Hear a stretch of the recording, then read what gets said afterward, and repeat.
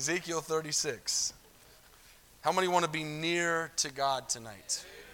Amen. Near to God. As close as you can possibly be. Well, I've got a recipe for it. I want to start off in Ezekiel 36. Like I said, where we ended here this morning was the very last verse I read. Verse 25 of Ezekiel 36. It says, I will sprinkle clean water on you, and you shall be clean.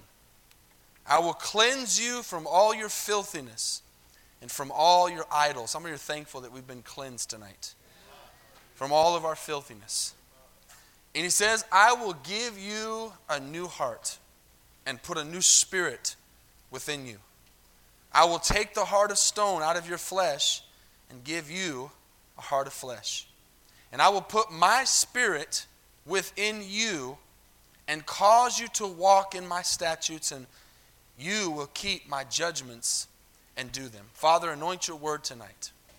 Put your spirit and your seal on the words you've put in my heart tonight for this church, for these people.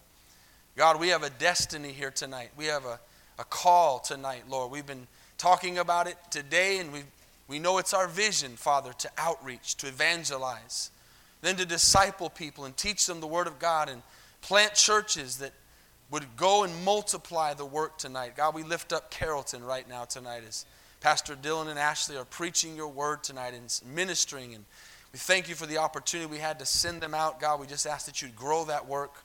And we pray for all of our churches around the world, Father, as we are part of a humongous church tonight, God, and we're thankful for that. And we thank you for your blood that washes us. In Jesus' name, amen. So God wants to give us a new heart. He wants to give us a heart replacement, a heart transplant for the heart of stone that we have when we meet the Lord, which has been built up by rejection and anger and problems and situations. And the more we're away from God, think about this as you're growing up in your life, the longer it takes for you to get saved, the harder your heart gets. Think about that. The longer it takes for you to get saved, the harder your heart gets. That's why statistically, it is very difficult for somebody in their 60s, 70s, 80s, 90s to get saved. Very difficult. Because the older you get, the harder your heart gets. And the heart, it's not that God can't do it, but there's a shell and it's built up, and we get more and more difficult to be able to receive what God wants to do in us. And that's why it's so important to reach out to kids. So important to reach out to the youth. It's so important to get people to find the Lord when they're young. How many know that if you're here, and even if you were in your 20s or 30s when you got saved, you had a whole lot of junk in your life that if you'd have got saved younger, you wouldn't have had to deal with. Some of us here tonight are still dealing with stuff from our past. Not that it's not under the blood and not forgiven, but there's still things there that rise up in us, and we don't really even realize it sometimes. We think, man, where did that come from? It's because we've built up stuff over all those years. And so there's a hardness in our heart. And we have to come to the Lord and we have to say, God, take this hard heart and give me a heart of flesh, meaning a moldable heart, a teachable heart. Amen? And he says, this is the amazing thing to me. I never stop being amazed at this, that God of the universe, the God of the universe wants to put his spirit in me. How many are amazed by that? Does that blow anybody else away? We're not talking about a man or a woman or some famous person.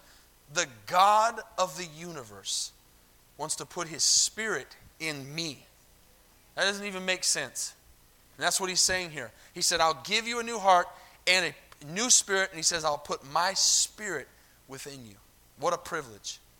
Here's the key I want you to see tonight. Psalms 34:18. You don't write it down. It's a short verse, but here's the key verse for the message. How to be near to God. Psalm 34:18 says, the Lord is near to those who have a broken heart. The Lord is near to those who have a broken heart and saves such as have a contrite spirit. Now, when I say broken heart, I'm not meaning broken heart in the way that you are thinking. It means a heart that is able to be affected by his spirit. Doesn't mean a broken heart like someone broke my heart in a relationship. It means that we are moldable. It means that we're able to be taken sometimes like the potter's clay in Jeremiah and thrown on the ground, and he picks us back up and puts us back together the way he wants us to be. That's the brokenness he's talking about. You'll find that the more broken you are in your life, the more difficult times you go through, you'll find in those times how close God is. How many would be honest and really realize that tonight? Difficult times aren't fun.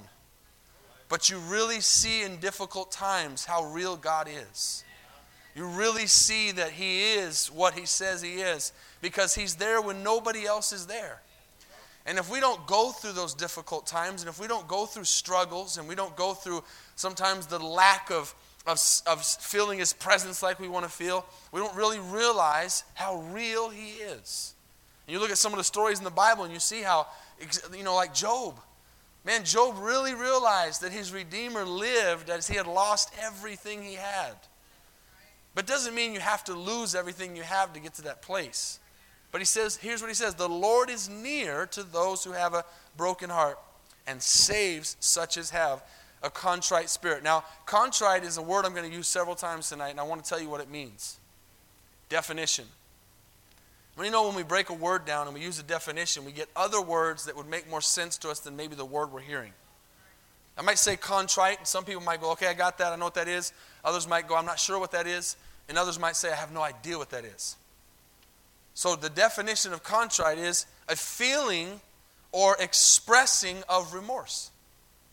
So if we say that with that definition, it says the Lord is near to those who have a broken heart and saves such as have feelings or express remorse.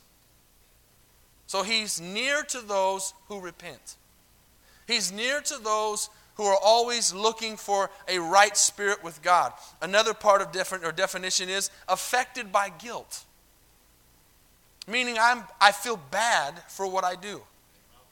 How many know when you're near to the Lord, think about this, when you're not walking near to the Lord, it's easy to sin. And you'll find that when people are sinning a lot and doing things they shouldn't do, they're not walking close to the Lord. Because you cannot let me say that again, you cannot be walking close to the Lord and sin like that. So if you're walking close to the Lord, there is a guilt there, and it doesn't say condemnation, but there's a remorse, and something in you says, God, I am sorry for doing that. I really I wish I wouldn't have done that. And it's a real heaviness, and that's what the broken heart means. It says remorseful, repentant, penitent, regretful, sorry, apologetic, ashamed, conscience-stricken. Those are some things where we're realizing that God is so holy, God is so big, God is so good, I don't want to hurt him. I don't want to hurt him. I want you to think about something before I go to the next one. I want you to go to Psalms 51. I want you to think about something. Something that changed me big time in my life. Hopefully you can use it tonight in your life. What I began to think of is, think about this when we're dealing with people. In any aspect. Your kids, people at work, people at church, people in school, people in the supermarket, anywhere. When we begin to look at people in a way that we know them, we're less prone to treat them in a way that we shouldn't. Here's an example. I've told a few people this. Guys, in general, around the world, they're lookers. Okay? They're attracted to women by what they see. And a lot of guys are not very ashamed of that, and they'll just check girls out with no matter who's looking. And there's been times I've been at the basketball court, and I play it like 24-hour fitness, and so that there's a basketball gym and there's glass, and then you see the gym. So from the basketball court, you can see the gym, and in certain ones closer than others. And there was a guy just a few weeks ago who's my age, he's in his 40s, and he kept looking out the glass. He kept looking out the glass and staring. And you could tell the face he was making. He was checking out a girl. He just kept doing it and kept doing it. And he was calling other guys over, and they're just checking this girl out. And I got a little mad. I got a little angry in a good way. And I went over to him and I said, man, do you have a daughter? And I knew he did. He said, yeah, I do. I said, how would you like somebody to be checking out your daughter like you're checking out that girl right now? He didn't have much to say. He sobered up real quick. What are you going to say? When we begin to realize that whoever we're dealing with in life is somebody's daughter, somebody's son, somebody's brother, somebody's mother, somebody's sister, y'all with me? It should help us to think, man, would I want somebody to treat my brother, sister, mom, dad, whatever, like that?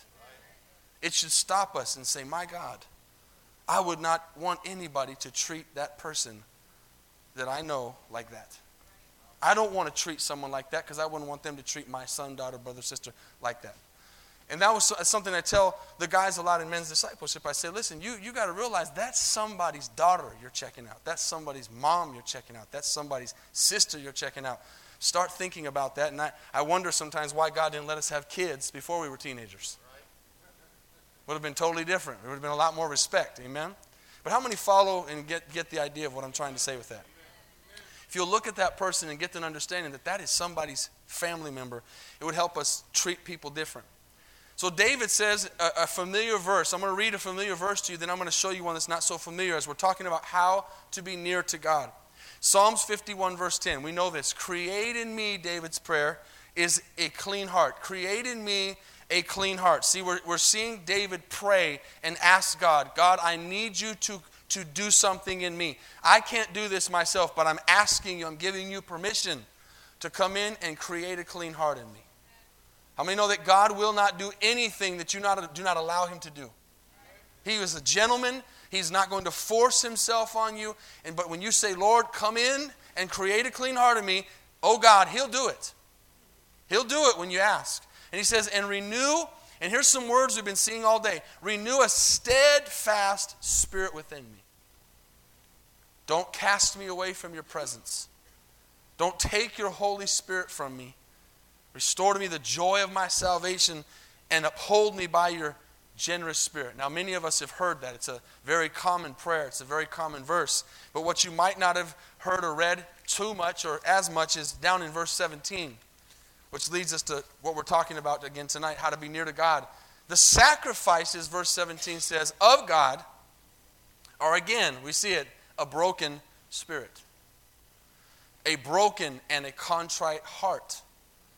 These, O God, you will not despise. So when I begin to say, God, I want to be near to you, the definition of being near to God is understanding that God draws near to me when my heart is remorseful.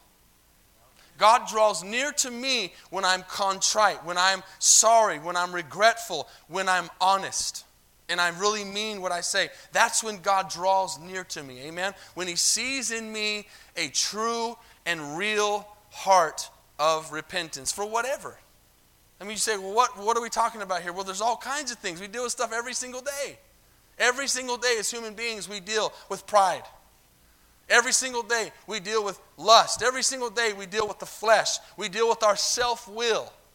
What our bodies, what our thoughts, what our minds, what our desires want to do. There's every single day. We deal with jealousy. We deal with sinful habits. We deal with stubbornness. We deal with all kinds of things. I could go on with the list, but you get what I'm saying. Those are the things that we have to allow God to break in us.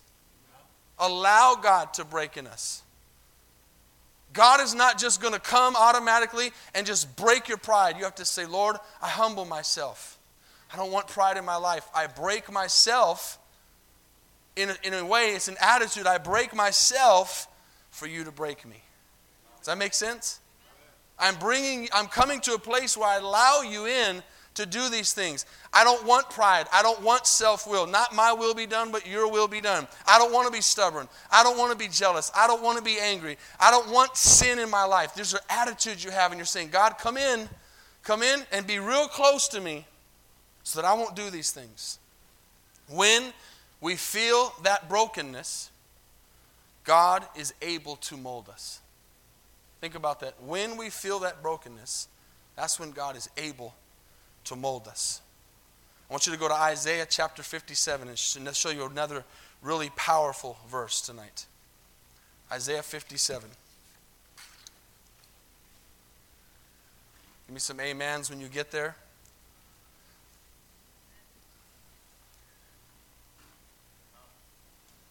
Powerful, powerful. I kind of started off with this tonight. The amazingness of the fact that God is the creator of the universe, that He's so big, and so awesome, and so amazing, and He deals with me. I can't stop thinking about that. It's just so amazing to me. I never stop being amazed that God deals with me. Just a person. And that He wants to deal with me, wants to be involved in my life. He's not like a dad a lot of people don't know. He wants to be involved in your life. A lot of people struggle with that father relationship because dad wasn't there. Well, guess what? God wants to be there. God wants to be in every step of your life. He wants to be at every game. He wants to be at every event. He wants to be at everything that happens in your life. He wants to be there. Let Him be there. It says He draws near to that brokenness of heart and that contrite spirit. Maybe sometimes we're not feeling God like we want to feel Him because we're pushing Him away. We're pushing Him away. We don't want Him to come close. We think, and it kind of goes back to that Barabbas thing we saw, that video last week, where we kept putting the chains back on ourselves. And God says, give me the chains. And we put them back on. He says, give me your sin. We put the sin back on. We don't understand. He doesn't want us to carry that. He wants to carry it. He already carried it. But we want to keep putting it back on us because some of us, that's all we know is pain. That's all we know is being broken, and not in the way I'm talking about with God. It's just being down. Some people don't know anything but misery. They don't know anything but pain. They don't know anything but burden. And God's saying, man, I want to come near to you, and I want to take all that off of you. I don't want that to be on you. I want to spend time with you. I want to be near you. And He's saying, here's how. So it says, verse 15, thus says the high and lofty one who inhabits eternity, whose name is holy. That's pretty awesome, man. God says, I am holy. I am the inhabitant. I inhabit eternity. How many people say that? I inhabit eternity. I am holy. And one of my favorites is, I just am. I am. Does anybody else love that? He just says, I am. Who are you? I just am. I just am whatever you want me to be, whatever you need me to be, whatever I want to be. I'm God. I am. I'm the Holy One. I'm the he who inhabits eternity. I'm the high and lofty one. He says, I dwell in the high and holy place. Now think about that. I dwell. This goes back to the holiness message a couple weeks ago. I dwell in the high and holy place. So we think about that as human beings, and we just look up and we can't see where the sky ends on a sunny day. We can't see anything past the stars on the night. And we think, man, God is so far away. And in a way, He is in His power. He's far. He's way up there. We could never reach Him. Could never get up to Him. There's no way I could get up there. He's so far away. Do you realize that? He's so far away. Yet at the same time, He's so close. He's so far away when we don't draw near to Him. But He wants to be close. He's so powerful, but He wants to stand by our side. He says, I dwell in the high and holy place. I dwell in the high and holy place. But guess what? Guess who He dwells with? Guess who He dwells with? Read on. With him or her who has a contrite and humble spirit. Y'all capturing that? The God who strung the stars in the sky. The God who created all these galaxies and universes that we can't count. The God who's so far away in our mentality that we never reach Him says, I dwell up there, but I dwell with someone who's humble and contrite in spirit. If you have that right spirit, you're standing right here with me. Right here. That's crazy. That God is so close. How many have ever felt him so close? Undeniable. He's right here. I felt him. You feel him. You know he's there. Yet he's in our mentality, he's so far away because he's so big. That's what was so amazing as we were talking a couple weeks ago about how he came down from heaven and said, and I want to reiterate this again for anybody who wasn't here. He said, how can I interact? How can I connect with people, humans? How can I do that? I'm so big. I'm so powerful. How can I do this? How can I show them how much I love them? And I was telling somebody when I was talking about this, there was one of those things that the Holy Spirit gave me. It wasn't in my notes and it wasn't planned. And I started thinking about lightning. I started thinking about fire from heaven. And I started thinking about storms. And I started thinking about the flood. And I started thinking about when he destroyed Sodom and Gomorrah with fire. And I started thinking about all these things that's kind of what we would do if we were God. We'd be like, pshh, we would just, right? Wouldn't we do that? Anybody else? We would just throw stuff up, blow stuff up. We would do all that stuff. And God was like, I want to reach them, but this ain't working. And not in a way, again, like it was a second thought. But the idea is, he says, I know how I'll go connect. I'm going to stop showing them my power. And I'm going to become as low as I possibly can. Matter of fact, I'm going to go lower than they would ever expect. That's what's crazy. He didn't just come down. He could have came down and lived in a penthouse. He'd still been on earth. He'd still been with us. But we'd have still had to get up to him. And he didn't just come down to the earth. He went as far low as you can. He didn't even go to an inn. He went to a manger. Born in a barn. Went to the lowest of lows. And then that's why we know how and why the Jews missed him. Because they weren't looking for someone in a manger. They weren't looking for a king in a stable. They were looking for a king like kings walk, with a crown and with jewels and with power, telling people where to go and what to do. And this God says, you know what? I'm not going to tell people what to do. I'm going to wash people's feet. I'm going to go and I'm going to get on my knees and I'm going to wash their feet. I'm going to eat with sinners. I'm going to go to the very low of the very low so that I can relate to everybody. And that's how God came down and said, I'm going to relate to people. I'm going to connect with humanity by becoming humanity. He who knew no sin became what? Sin. So that we could become the righteousness of God. When you stop and think of those verses, it should sober you and say, my God, how is it possible that you would do that for me? You know what I'm going to do for you? I'm going to live the rest of my life for you. I am going to live the rest of my life for you, and I'm going to give up anything I have to give up, and I'm going to go anywhere I have to go, and I'm going to do anything I have to do because you have already done so much for me, and I'm not going to complain about having to do it because, God, that's stupid. I'm not going to complain about it. I'm going to say, I count it all joy, even when sufferings abound, because it is a miracle that the God of this universe would want to connect with me, would want to have a relationship with me, and would want me to be in his high and holy place. Y'all still looking at this verse? It's prophetic. 700 years before Jesus came to the earth, he says, I'm up here, but whoever's contrite and humble in spirit can dwell with me in the high and holy place. And then it closes this verse. It says, to revive the spirit of the prideful. What does it say? To revive the spirit of the contrite or the humble. And to revive the heart of the contrite ones. Who are the contrite ones again? Remorseful, repentant, regretful, sorry, apologetic. You know, some people are never sorry for anything. I think I'm sorry for everything. Sorry for everything I do wrong. I don't want to do wrong. I want to be right with God. I want to please the Lord. Does anybody else in here want to please the Lord? In your heart of hearts, do you want to please God? It's not just because I know he's God and he's holy and he's mighty and he's amazing and the fear of the Lord should draw me to that. But the closer I've got to God over the years, I've never lost my fear of him. But now I do it more out of love than I do out of fear. I still fear him because he's still God. He can still do anything he wants. I'm not so close to him that I don't fear him. I revere him because he's God. But at the same time, I do things because I'm so thankful.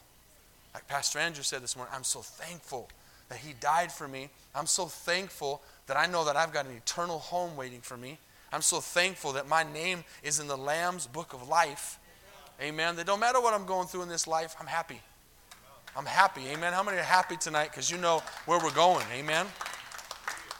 We are in with the King. And watch what this verse continues on to say. Let me read back it. Oh, sorry, I want you to go to Isaiah 66. We're in 57, correct? Go to 66. This is a verse I have on my desk. It's always been right in front of me. It's one of my favorites. Isaiah 66:2. Give me an amen when you get there. For all those things my hand has made, and all those things that exist. And so I like this again because in the second time in a row, in 2 verses, he says, just in case you forgot, I'm God. Just in case you forgot. We have a saying here on earth, I'm the man. God says, I'm the man. I am. Just in case. He doesn't say it pridefully. He's just like, just making sure you still know. I'm God. Right? I'm the man. I'm him. I'm it. He says, all the things that you see, I made them. That beautiful sunset, that beautiful sky, that beautiful river, that mountain, I made it. All the things that exist, I made it. I said, let there be light. There was light. That's me. And then he says, but, says the Lord, but on this one will I look. On this one will I look. Now, I'm just going to stop for a second because this is so different from where the world works. If some powerful president, politician, famous person, actor, whatever, rich person was in here tonight and was talking like I am right now and was talking about all the things he is or the things she is, they would not be looking out and saying, guess who I hang out with? Guess who my best friends are? They would be name dropping and they would be talking about the cars and the power and the money and the things they have and the things they do and the places they go. And they'd be saying, these are my friends. And you see that all those people run together. They're not going to hang out with poor people. They're not going to hang out with people who don't have what they have. But God says, you know who I like to hang out with? I like to hang out with people who are poor and of contrite spirit. Now, he didn't say that poor in money. Poor in spirit. Poor and in contrite spirit. So it's weird because you'd think he'd want to hang out with people that were powerful like him. But we are powerful when we become less. Y'all still here? We're powerful when we become less. Less is more. Less of me and more of him. The closer I get to him, the more I fall in love with him, the more I say, God, I'm nothing. I'm broken. I realize I have no power. I realize I have nothing to give. And God says, that's exactly where I want you to be. I want you to be in that place of brokenness. That's who I draw near to. He says, on him who is poor. So this is the part I have on my desk. This is the one I look on because I want God to look at me. I want him to look at me. I want God to be close to me. I really don't care if you look at me. I want God to look at me. I don't really care if anybody else. I want God to look at me. So I say, who does he look at? Okay, on him who's poor and contrite of spirit and who trembles at his word. Who trembles at his word. So that brings in the part of staying in the attitude of respect. Right? Respecting the fact that he is God. I think some people mess around and play with that a little bit too much. And they just be like, yeah, I'm the head and not the tail. And they just kind of they pridefully say that stuff. But they don't realize I'm only the head and not the tail because of Jesus. I'm only saved because of Jesus. Not because of anything I did or could do. Anybody getting what I'm saying tonight? You draw near to God and God draws near to you when you're at your most humble place, when you're at your most broken place. I want to finish in Psalms 34 where we started. If you'll go back there and read a couple verses we didn't read. Psalms 34, and I'm closing.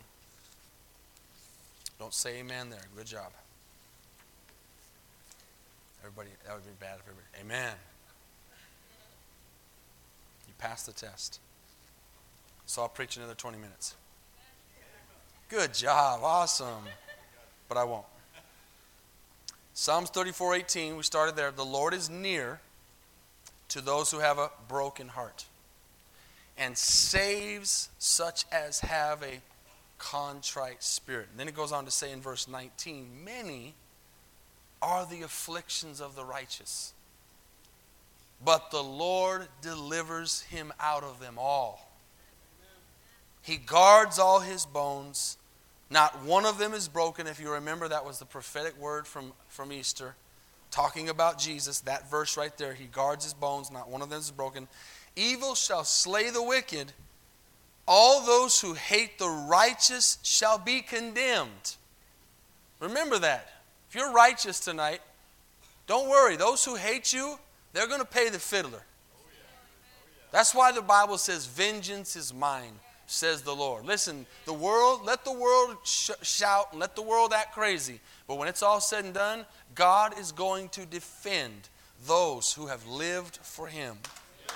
He is going to defend us. Can you say amen? Come on.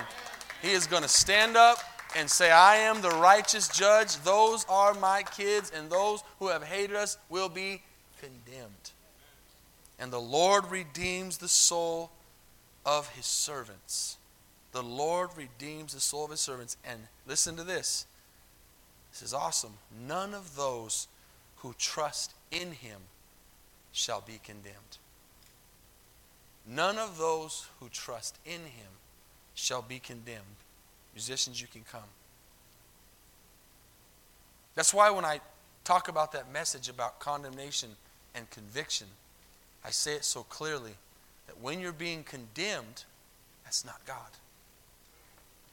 When you are feeling condemned for something, God's not in that, because God does not condemn those who trust in him. When you are feeling convicted, that's a good thing, because conviction is drawing you to repentance. And repentance is what a contrite spirit is.